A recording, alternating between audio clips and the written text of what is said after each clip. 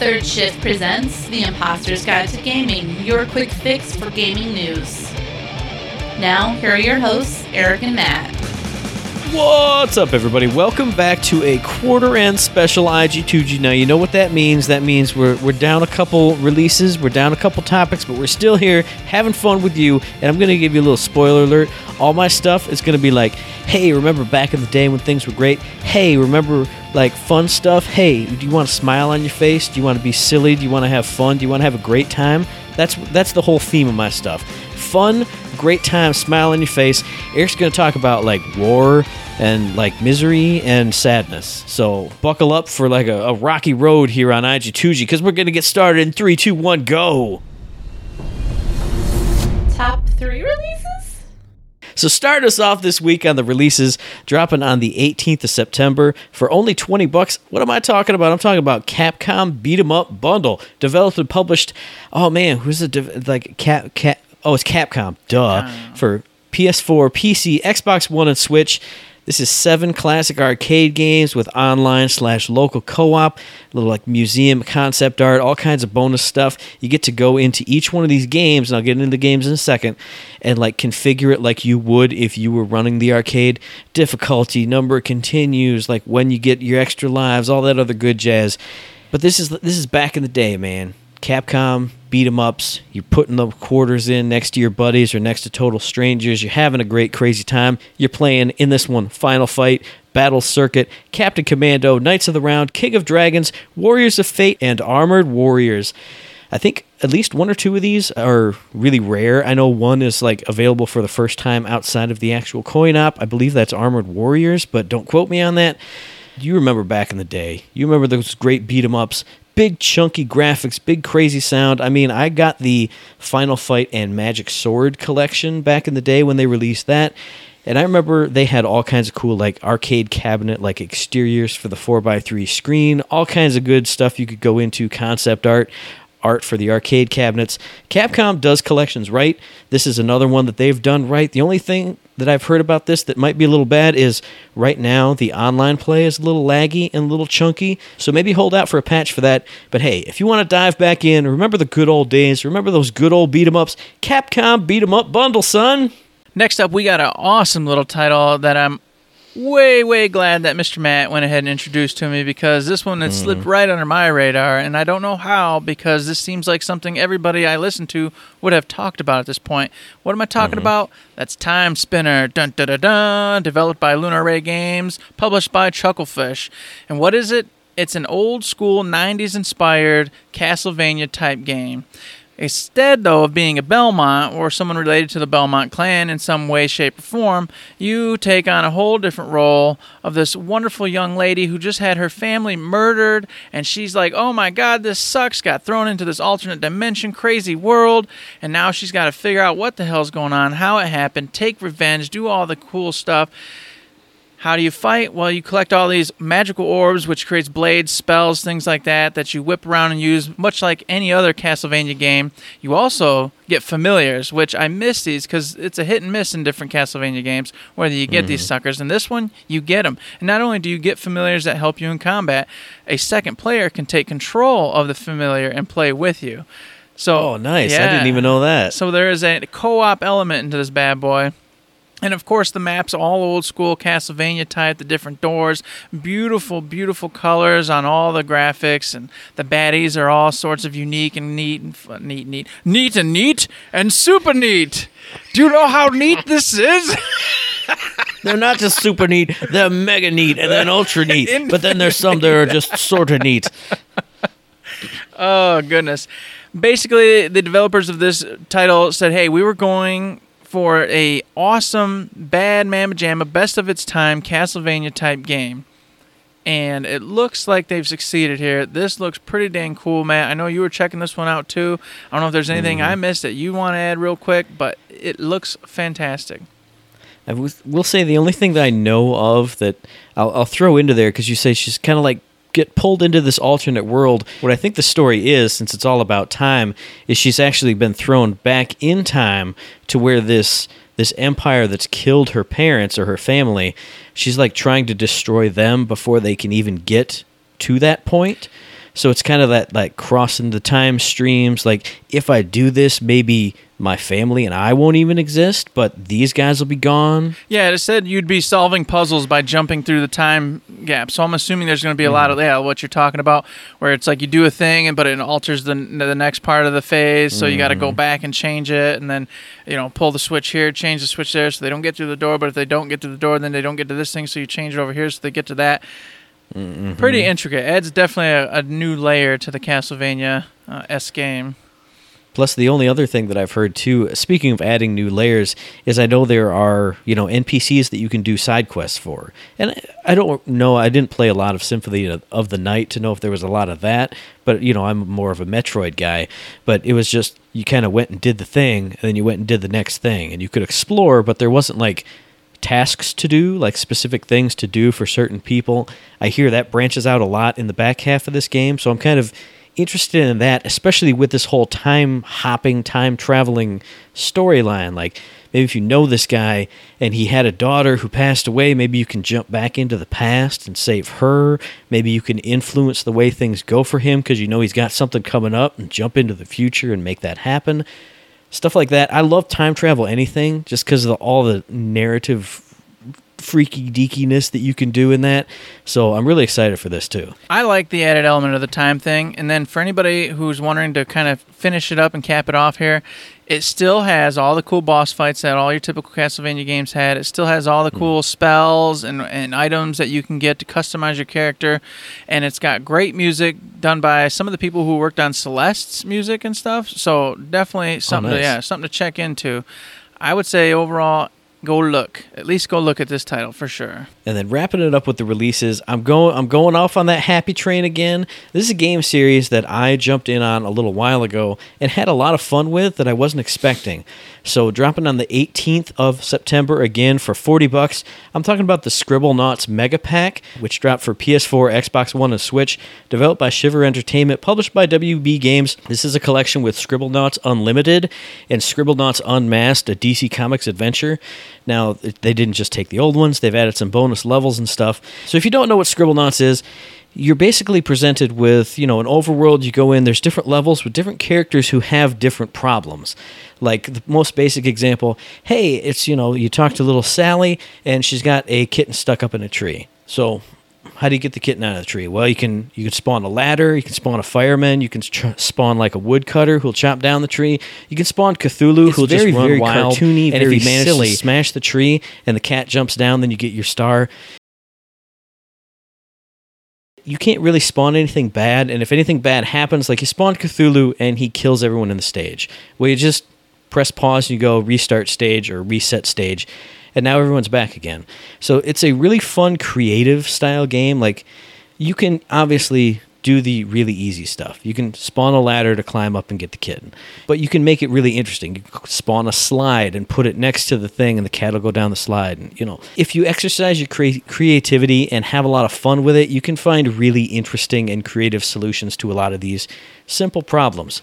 I don't know. There was something about it when I first played Scribblenauts Unlimited. It's just mellow. It's fun. You don't have to think a lot. You can be as silly or as goofy as you want.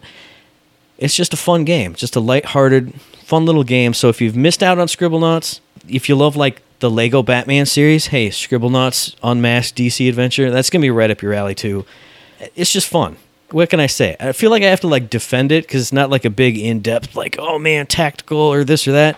It's just fun, easygoing. If you want to have a fun, easygoing time, something you can play with your kids. Hey, how should we get that cat out of the tree? I don't know, Daddy. Spawn a spaceship. Okay. Poop doop doop doop. Oh, it didn't work. All right, reset.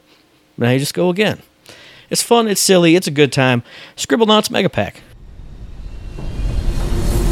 Number 3. So it's finally arrived, everybody. Valkyria Chronicles 4. Oh, goodness. It's on all the systems, including the Switch, everybody. And that's the only system you really need to know about or care about. But it's for PS4, so you should get it for that. It's right. No. Yes. No. Yep. No. Yeah. No. Uh-huh. No. Yeah. Because portable's better, Matt. Portable's better. I don't care. I can't play it at my desk at work. Well, I can. So portables don't exist. You They got don't an hour. exist. You got an hour long lunch. That's not enough. Oh, And if I'm sitting, That's actually sitting here very on my true. couch, I'm not holding this. No, see, exactly. Now I'll talk about that in a minute. So, this game developed and published by Sega themselves. This has a long lineage of games in the PS4, the PS. What was it? 2 or 3? God, oh my gosh. No, it was 3. It was 3. Yeah, it was early PS3 because it was like 10 years ago when Valkyria Chronicles came out. So early PS3, it's been on Vita, all sorts of them. The only one that really matters, though, is the one that was on the PS3, Valkyria Chronicles, the original. That one was fantastic. It brings me back to an old school day and time when I was a roommate with my buddy James, and we're sitting there, and he was playing the hell out of this game, which, if you don't know, it's a tactical role-playing game in which it takes a lot of inspiration from like World War II and puts it in this fantasy world, but has all the the tanks, the old school M1 Grand type weapons, sniper rifles, that kind of thing, old grenades and mortars, all that. Throws it in there, puts a little fantasy story behind it, and then you run around with your little squad, and then you obviously tactical role playing style, you move them around, but you're actually moving them around instead of you just putting them on little squares. You're going to take possession of that character, and you will run that character and get them behind barricades or wherever, line them up where you want, take your shots, get in a position, all that good stuff yourself. And that's what differentiates it from your typical old school tactical RPG where you just move around the blocks and then the next guy goes.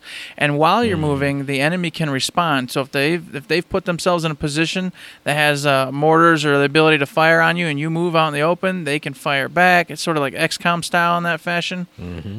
Really, really cool. Really, really, really intriguing and fun. Now, I want to drag it to the point before I forget that Matt was mentioning is the only downfall to this whole system and the way the battle plays out, because you take control of a ton of different characters throughout the fighting. You get a whole squad, and then, of course, the enemy has God knows how many all over the place, and sometimes you have to, like, siege a castle. Sometimes you have to take an entire freaking village, and this takes time, everybody. Lots and lots of time sometimes. Mm-hmm. And unfortunately, what that means is even though the Switch is wonderful and beautiful and I love it and that's the way you should play it if you can, if you've only got little 15, 35-minute brackets, you're not playing this game on the Switch because there's no time. You have to have at least an hour anytime you go into any engagement in this game. Even the story sometimes takes about 30, 40 freaking minutes. So make sure you also love story, because there'll be whole segments of just dialogue where the characters' faces pop up, all anime drawn, looking really gorgeous, pop up, and they go back and forth with one another. And while that's done in anime style, the actual graphics are watercolors. So no matter which system you get it on, it looks beautiful. It plays gorgeously. It's a fantastic, fantastic title if you love tactical RPGs. And I can't say enough how much I recommend you play it. And as I said, I played through the first one, watched my roommate play through the first one, and I've just gotten my hands on this one. But of course, now that I've played a few hours of it, I've got to backlog it because I've got other titles I've got to get through. So I'm sitting here just stressing out, but want to play this one really, really bad. I know you've got a history with this one too, Matt. I will say it's very similar to Valkyria Chronicles. The only thing that I've noticed that's really different, and oh my God, man, I should mention the characters real quick. Oh, briefly, just a second. Just real second, just 1 second.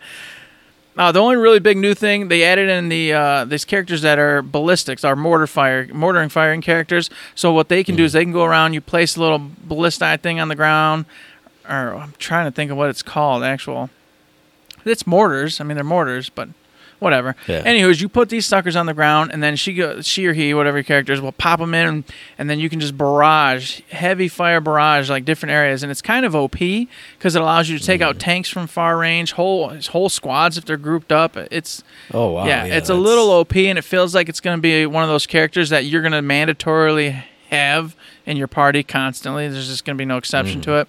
And then speaking of characters, the last little point I want to make, and if Matt wants anything to add, feel free to, is that the characters in this game are just so cool. Everybody's got their own little shtick. Everybody's got their own little attitude, and they work and jive with different characters. Some of them they work well with, some they don't, and that's the fun of it, is you've got to find a squad that works great together. And even sometimes you can find a pair that work together, but then they hate Jimmy in the tank.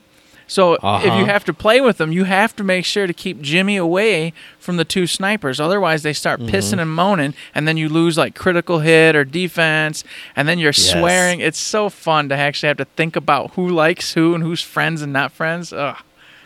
Yeah, I definitely love that with the first one. I didn't end up getting through it or beating it, but just like finding all these characters, and then, you know, I'd go into a battle and it wouldn't work out, and they'd be like, well, you can use this character and this character and this character, and it's like, but I hate that character, and then that character that I'm supposed to use, these other people don't like. So I have my, like, I would have this substandard, you know, or not substandard, but like sub-ideal unit that I would always go in with, but they were all friends, and I loved the personalities of everyone and their little hobbies and little things they talk about in like the, you know, the chilling out in the barracks stuff. It's like, I love all these guys. It was like, well, you should take Billy and Ralphie and Pete. It was like, but those guys are dicks, and all my guys love each other. We're just like this band of like going together buddies. It was so great. I loved it. Yep, that's exactly how I roll too. Is I always just make sure I bring all the friends, and that way everybody, no matter who's with who, they're just laughing, joking, getting extra attack power, getting extra crits, this and that, and I don't worry about it. And like you said, sometimes you do miss out on a character who's just way more powerful, but whatever. You can still beat it. You can still win. It is a challenging game, so if you're into just kind of smooth and going through, maybe try easy, because it is challenging and there will be losses and you will have to repeat battles, period. Just period. So make sure you keep that in mind, but don't sleep on this if you like RPGs or tactical RPGs, because it's a wonderful title. I remember I had some sniper lady, and it was like a machine gunner dude who they worked so well together. So I'd always have to like either have him hang way back with her, or she'd like be up by the front lines for no reason. Sniper in the front lines. I was just like, they got to be together. They work so well together. It was so ridiculous. But I mean, like you said, that's the fun of those kind of systems. I mean, the same thing with Fire Emblem, where you have two characters that go together and then they start a relationship going. It's like, well, I like him and I like her. I bet they'd be awesome. And they get their little storyline, and especially in some of the Fire Emblems, they have a little kid, and then the kid has stats from the mom and dad. It's just like, oh man, let's get to pull all the little puppet strings. Matchmaker, matchmaker, make me a match. Find me a find, catch me a catch. Exactly. Number 2. So what would a quarter-end IG2G be without Matt's Indie Game Showcase? Yes, I get to just grab a couple games up and be like, hey, that one's cool, and that one's cool too, and I don't have to do a whole lot of research. Oh my god, spoiler alert into the process there. But hey, for this first game, Eric, I'm going to start off with a question to you, because I know the answer to this. How hard is it to be a parent? How often do your kids just like, if you look away this way, they run off and try and die? Like, oh, she's just going to climb up on the table and just like jump off for no reason. Why would you ever do that when you've never done it before? But you do it when I don't look at you, it's right? All the that time. happens all the time. All the time. Kids try to kill themselves, Matt. That's their purpose. See if they can murder themselves, and then you get deemed a bad parent. Yes. Well, hey, if you like doing that in real life, you're going to love doing that in Think of the Children, a quote, frantic parenting simulator. This game's all about crazy co-op action where you and up to 3 friends play parents, and you have, you spawn into a map, and it's like, hey, it's the pool party map, or it's the barbecue map, or it's the, the fun bouncy house birthday party map. I don't know, whatever it is. But you parents have to accomplish like a certain set of items on a checklist. Like, you got to fire up the barbecue, you got to grill the burgers, you got to do this and that. But the entire time you're doing that, the kids are running off being kids. So they're like falling into the pool, they're running out in the road, they're chasing a butterfly over here where homeless Jim is going to pick them up. And you got to run over. You're like, oh, flipping the burgers. Oh, crap, he's over there. Run over there, fight homeless Jim off, grab the kid back, flip some more burgers. Oh, man, get Billy out of the pool, get Sally out of the road. Just over the top, ridiculous, all kinds of fun. The graphics are all like voxel style. So if like, Minecraft sort of, but it's like an overhead isometric perspective. So, when kids are in danger, it's not really like, you're not going to get weirded out by it. It's just silly, Billy gets run over by a car in the road. You don't go, oh no, there's not blood and anything disturbing like that. Just silly, over-the-top fun. I was watching a couple of the gameplay trailers, just laughing. This is Eric's life. This is what he deals with every time, every day. I can't wait to play it too, Matt. I just can't. I live it, and then I should play it. You're right. You should. Let's just blend the two worlds together. It'll be fun. But hey, topping off my awesome, fun, put a smile on your face type of game discussion here for this whole IG2G, I'm talking about Wander Song for PC, Mac, and Switch. This is a really colorful, bright, beautiful game in like a papercraft style. So if you think of like the first few seasons of South Park, where like paper's cut out and put together to form the characters, think of something like that, but very bright, very colorful, very cartoony. And the whole premise of this game is the world is about to end. Like there's what is she, like an extra, little fairy, like a god thing? Yeah, goddess, little fairy god thing. Yeah. Yeah, and like every now and then she just gets tired of the universe and the way it is, so she ends it and remakes it all in some other different form. You basically learn about this, and it's like, well, you can either just let the world end, or if you quest around and learn the notes for the Earth Song, and you can sing this to the goddess or the fairy or whoever it is, then maybe she'll stop. She won't, end the world and remake it. So the whole point of this game is going around as a bard, solving people's problems, questing to different areas, figuring out the different parts of this Earth Song. And the way that you interact with the world is through song. That's how you do anything in this world. If you want to make a platform go in a little platforming segment, if you sing to like different angles of the analog stick, it'll make those platforms move and shape in that way. You can sing and make the wind blow certain ways, to carry you along, to carry platforming pieces along, to carry items along. You can sing to like scare off ghosts. You can sing to make the wind that a demon is pushing towards you, you can back it off so you can get close enough to him so you can have a conversation about why he's mad and solve his problem and figure that out. It's all about like happiness and like cuteness and gentleness and happiness and just, I don't know, it has this overarching like darkish theme, but everything I've seen about it is happy and joyful and just expressive. Like these characters, as simple as they are, have these these expressions that just pull you in and really make you part of the story. And it's just, I don't know, it's just so bright and happy. I was watching more gameplay trailers of this and just had the biggest smile on my face. I agree. Like you were saying, it's all about just expression and happiness. They even apparently make a little joke in the beginning of the game where there's a sword for you to go get, and you go get it, and he's trying to wield it, and he can't. He's over here just struggling and can't make anything work with it. So, of course, you abandon it, and that right there just shows you that you're going to do everything through singing, talking, etc. And then the other part, you were talking about some of the puzzles and way to manipulate the levels and whatnot. There's some of the other ones are like just, it's not like a rhythm game, but like you use it to like the color notes will like come in at you, and you gotta hit the right note at the right time and just kind of go through it like that. There'll be a few of those. There's some of the ones where they'll mimic it back to you, and you gotta they'll go purple, green, blue, and then you gotta go back and forth with it. So they incorporate all sorts of old school puzzles along with like cool manipulation things like you were talking about. It did this look really, really fun, and I love singing and being stupid all the time at work and whatnot. So this is why I instantly looked at it and went, oh, this looks neat. Oh, I could do this. See, I'm doing a service for people. I'm helping everybody. Because that's what you do. You go to all the different towns, and you help the community. You help the people there with their issues, and that's how you learn the next note for the Earth Mother, I think is what she's called. And what I was referring to was the fairy that tells you that this is all happening. The fairy is the one who tells you what's about to go down, and then you got to go find the Earth Mother and get these notes and sing her the song and try to convince her not to destroy this world because it's cool and still fun and interesting. And like you said, there's a little bit of like rhythm aspect game or like pattern matching bits to it, but the cool thing about it is it's very like, it's got like a very gentle difficulty to it. Like all the reviews I've read or watched, they say, well, if you fail the pattern matching, like you're trying to scare away 3 ghosts and they have 3 different notes that they sing, if you screw that up, they'll just kind of repeat it.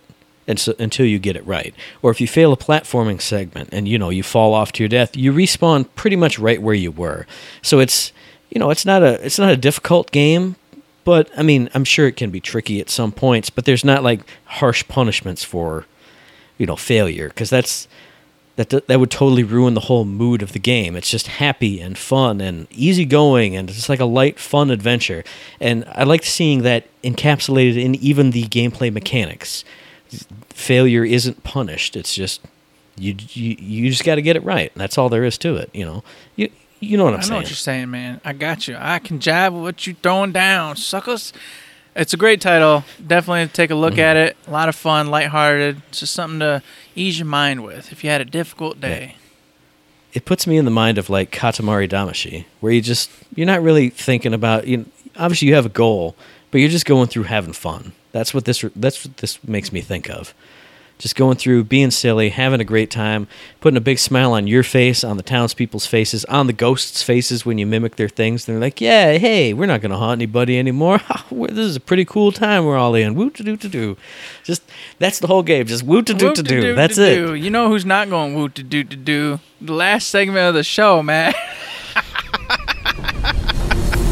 What a terrible way to end the woo-to-do-to-do show. I knew this was going to be the discussion topic, so that's why I picked all happy games and fun. And remember the good old days and don't worry, great everybody. Put a smile on your face games. Oh goodness! The last segment, we of course couldn't not bring it up. I'm sure anybody who does listen would, wants our 2 cents on the whole thing. And that's Telltale closing suddenly and jarringly, as just happened in the recent past. Everybody thought they were okay. Everybody knew they went through a restructuring, lost a whole bunch of people, but were under new management, and they were going to focus and double down on a couple titles instead of trying to spread thin, which is what they'd been doing in the years past. We thought, okay, here we go. This is cool. New Telltale getting into a new engine after they finished up this season of Walking Dead, re-imaging themselves. It was going to be all right. And then, out of the blue, boom, over 250 employees just canned instantly. They weren't given severance. Healthcare was expiring at the end of the week or month or something like that. It was like a ridiculous... I think it was end of the month, ridiculously short time. They had 30 minutes to exit the building, then they were allowed to come back for a few minutes the next day to get the rest of their stuff or whatever. Jeez. It was very abrupt, very surprising to everybody there. It was like one of them really crazy fallout moments where all of a sudden Twitter and everything's just blowing up with all these Telltale developers and whatnot going, I'm out of a job. What the hell? I'm out of a job. This is the worst day of my life. Da-da-da-da. It was just on and on and on and on and on. And, of course, I'm like, what the hell's going on? So, boom, Kotaku and Polygon and IGN and all the sources all of a sudden just start blowing up, covering what they know, updating every freaking hour, every half hour as soon as they get more information. It was just terrible. I mean, it was just... It was honest to God. I was just like, oh, man, a whole genre of gaming just died, basically. Yeah. And I was like, what the hell? How's that even happen? How does it get to that point to where you just die? And then there was like, oh, well, what had happened is we lost all of our money, and then we were banking on 2 different big back-end backers to pick us up, and neither one of them did, and so we had to just immediately shut down. And I'm like, that is not how businesses run. How do you not have bajillions of dollars in your coffers for a rainy day or a bad time to get you through the projects or whatever you're working on? Or if you don't have that financial backing, you need to lean out quickly before it gets to the point where you have to cut it.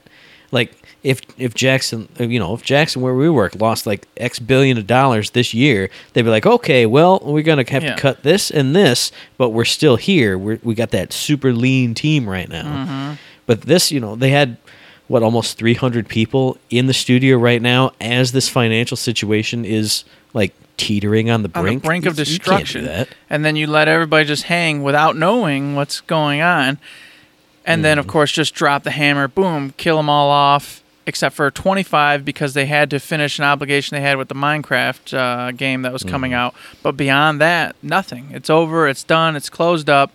So that's what went down. And then they updated, and they were like, well, hey, maybe somebody's going to help us, finish out Walking Dead, because they also stopped Walking Dead with the second episode of the last final season. Just canked it, and then it got a backlash because they're like, why don't you pay your workers? Why don't you give them severance? Why don't you take care of these people? Don't worry about the game right now. And it's just been a whole mess.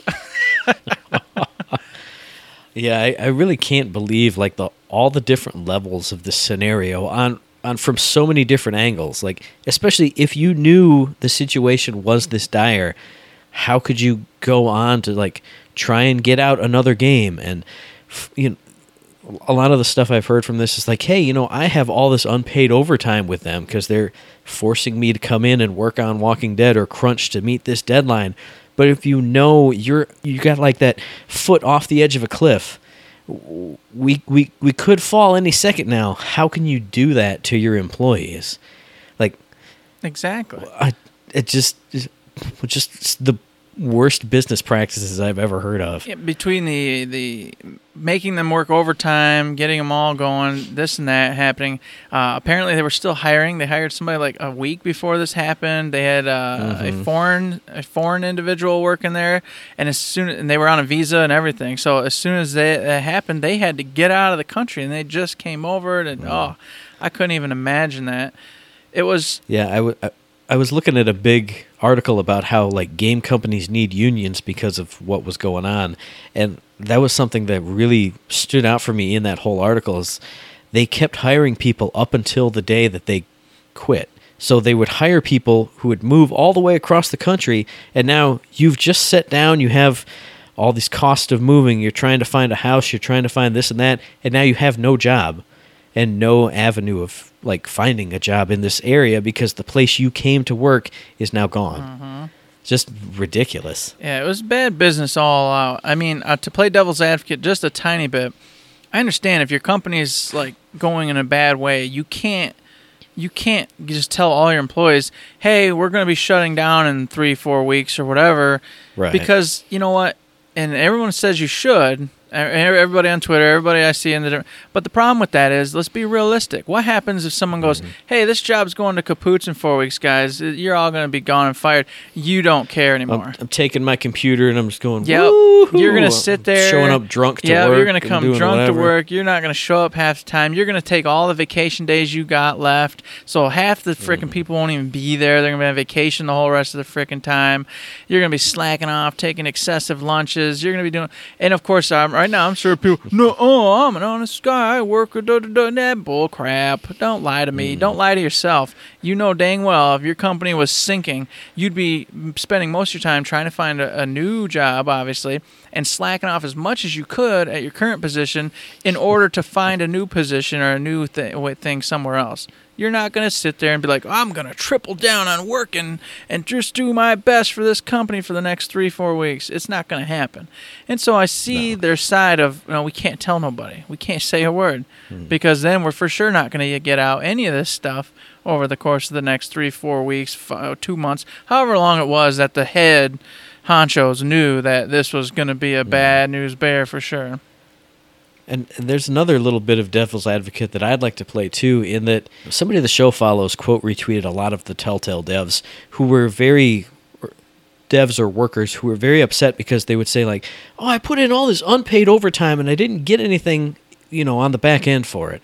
I've got in an extra 40 hours a week some weeks and I can't even get severance. And to that I would say, I value my job a lot. Like it allows me to live the way I want to live and pay all my bills and stuff. But I swear to God, if Michael said, hey, I need you to come in all week, an extra 4 hours, and I'm not paying you for that. Nope. No, that's not what I signed up for. I'm sorry. And if you want to get rid of me, you can, but then you would have to fire me. And, maybe it's a whole breach of contract thing, because I know they were talking about a lot of contracted workers. So you're signed up, and if you do this, we'll pay you, but they could say you didn't do it. But still, like, I would always see that. Like, there were a lot of them who was like, I put in all this overtime that I didn't get paid for, and I'm not getting anything out of it. But you did it. You did it. So, like, I don't... That's something that didn't equate in my brain. Like, how can you do that and then expect a reward on the back end when you were already not getting the reward, but you still did the work. I don't know. I think they thought the company was, of course, there to stay, so they thought by working super hard and just working for free that was going to be seen by the bosses, and then fast track them up. Your status would jump up. Fast track them to success and better position within the company. But of course, the company was sinking, unbeknownst to them, and so it was all for nothing. And I think that's the frustration: is I just gave you all my fingers for free, and then you just cut my head off anyway. Oh. So in that regard, I'd say a lesson learned. Work hard and work as best you can when you're there and when you're being paid, but never work for free. Never work for free. I don't care what job you're in, even if you love it. Don't work for free. You know what? You have free time and you have a life. Go live it, unless someone wants to pay you not to. And I think that's the problem is, reading through that article about why game devs need unions, it kind of was like, well, this is a passion industry. If you have a passion for games, you want to be doing it no matter how bad it is. And if you won't, they'll find somebody else who will, which is a valid thing. But with all the concern about like gaming crunch and overtime and how that beats down and is unhealthy for people anyway, to do that and not get paid for it and just go in and keep doing it, that's just mind-boggling to me. Like I said, as much as I value my job and what I get paid to do it, I would never. And this isn't even a thing I'm super passionate about. I can't imagine working for no pay. Like I don't. That's bananas. So that part's not not good at all. Just bad news bears. And then also I would tie in with the whole severance thing. If you are going to turn your company off and you know it's coming, I think the least you can do is give severance to those employees.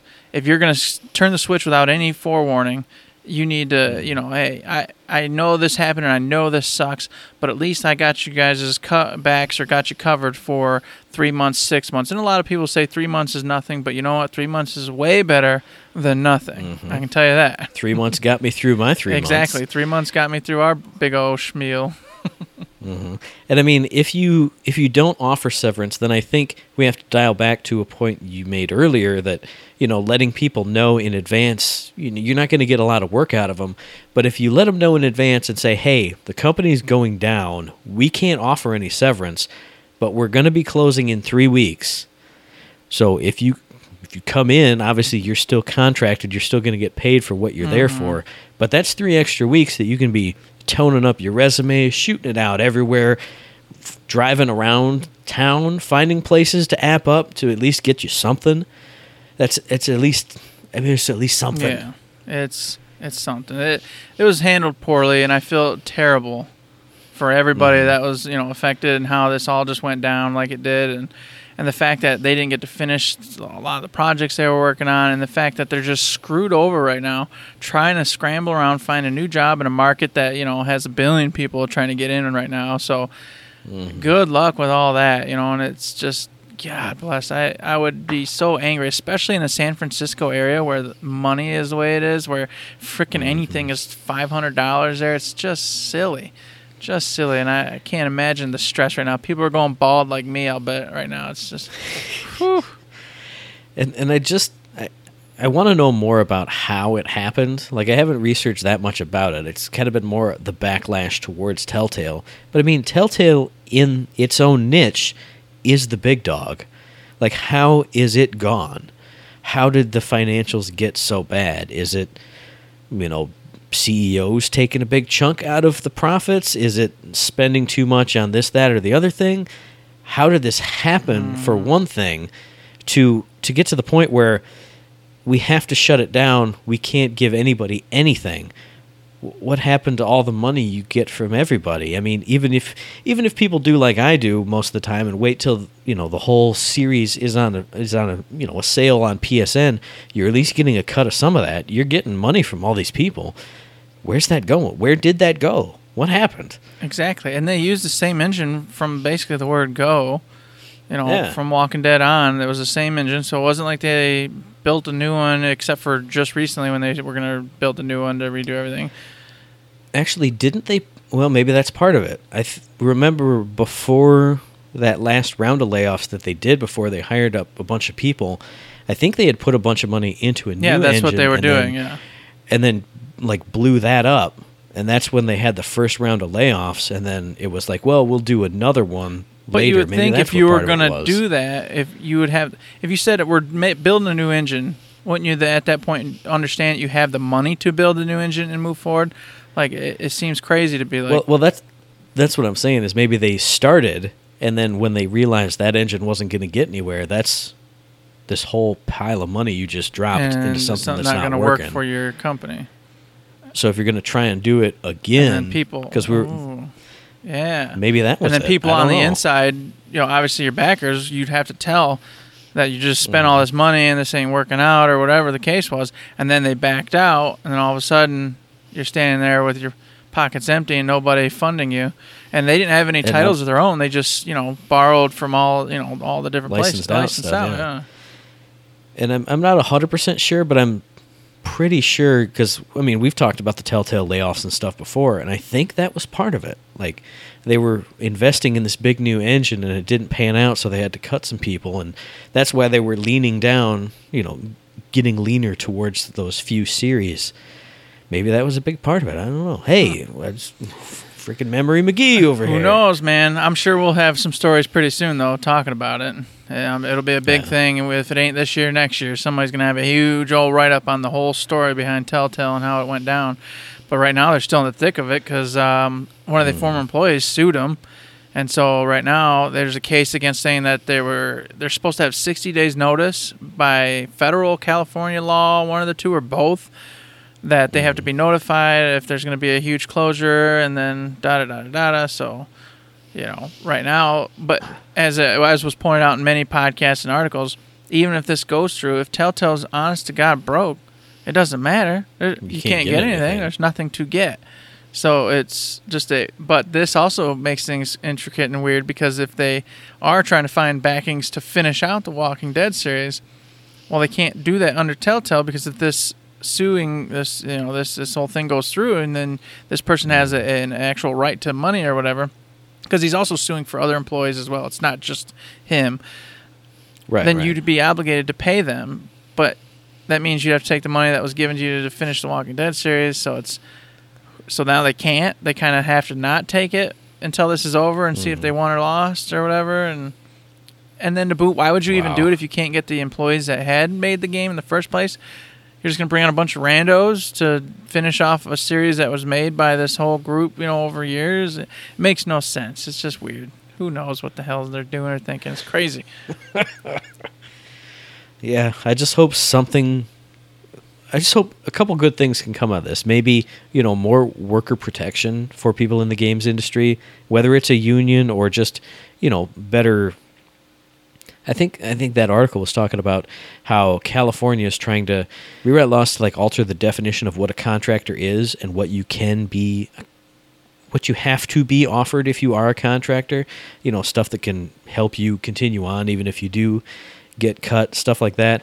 And then hopefully a lot of these Telltale people who are so good at making narrative games and writing these games and fleshing out these characters, hopefully they can find landing spots in the industry where these good stories and the good humor and all this other good stuff can carry on, whether it's in, new adventure games, whether it's in games that don't normally have great stories.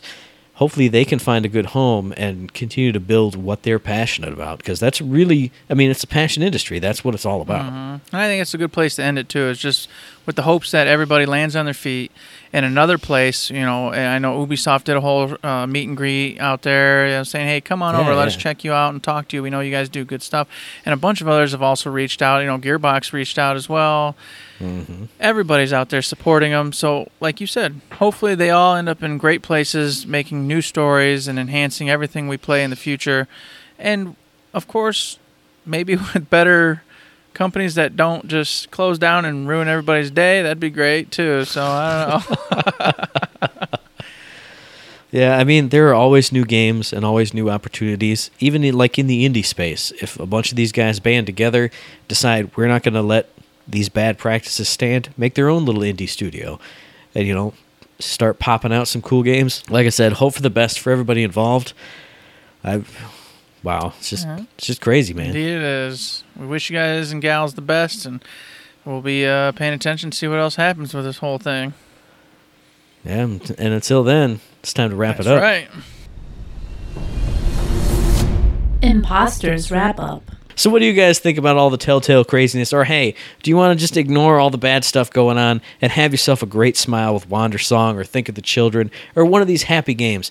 Let us know. Send us a question, send us a comment, send us a concern. If you like what we're doing, if you just want to say hi, if you want to give us topics to talk about, send any of that good stuff to us via email at info@thirdshift.me. You can tweet at us at ThirdShiftME, and you can find us on Facebook under Third Shift. Indeed you can. You can also find us over on Patreon, where you, if you so choose to, can become a wonderful Patreon. We treat it just like an old tip jar. You like what you hear, consider giving us $1, $5, $1,000, any kind of bucks.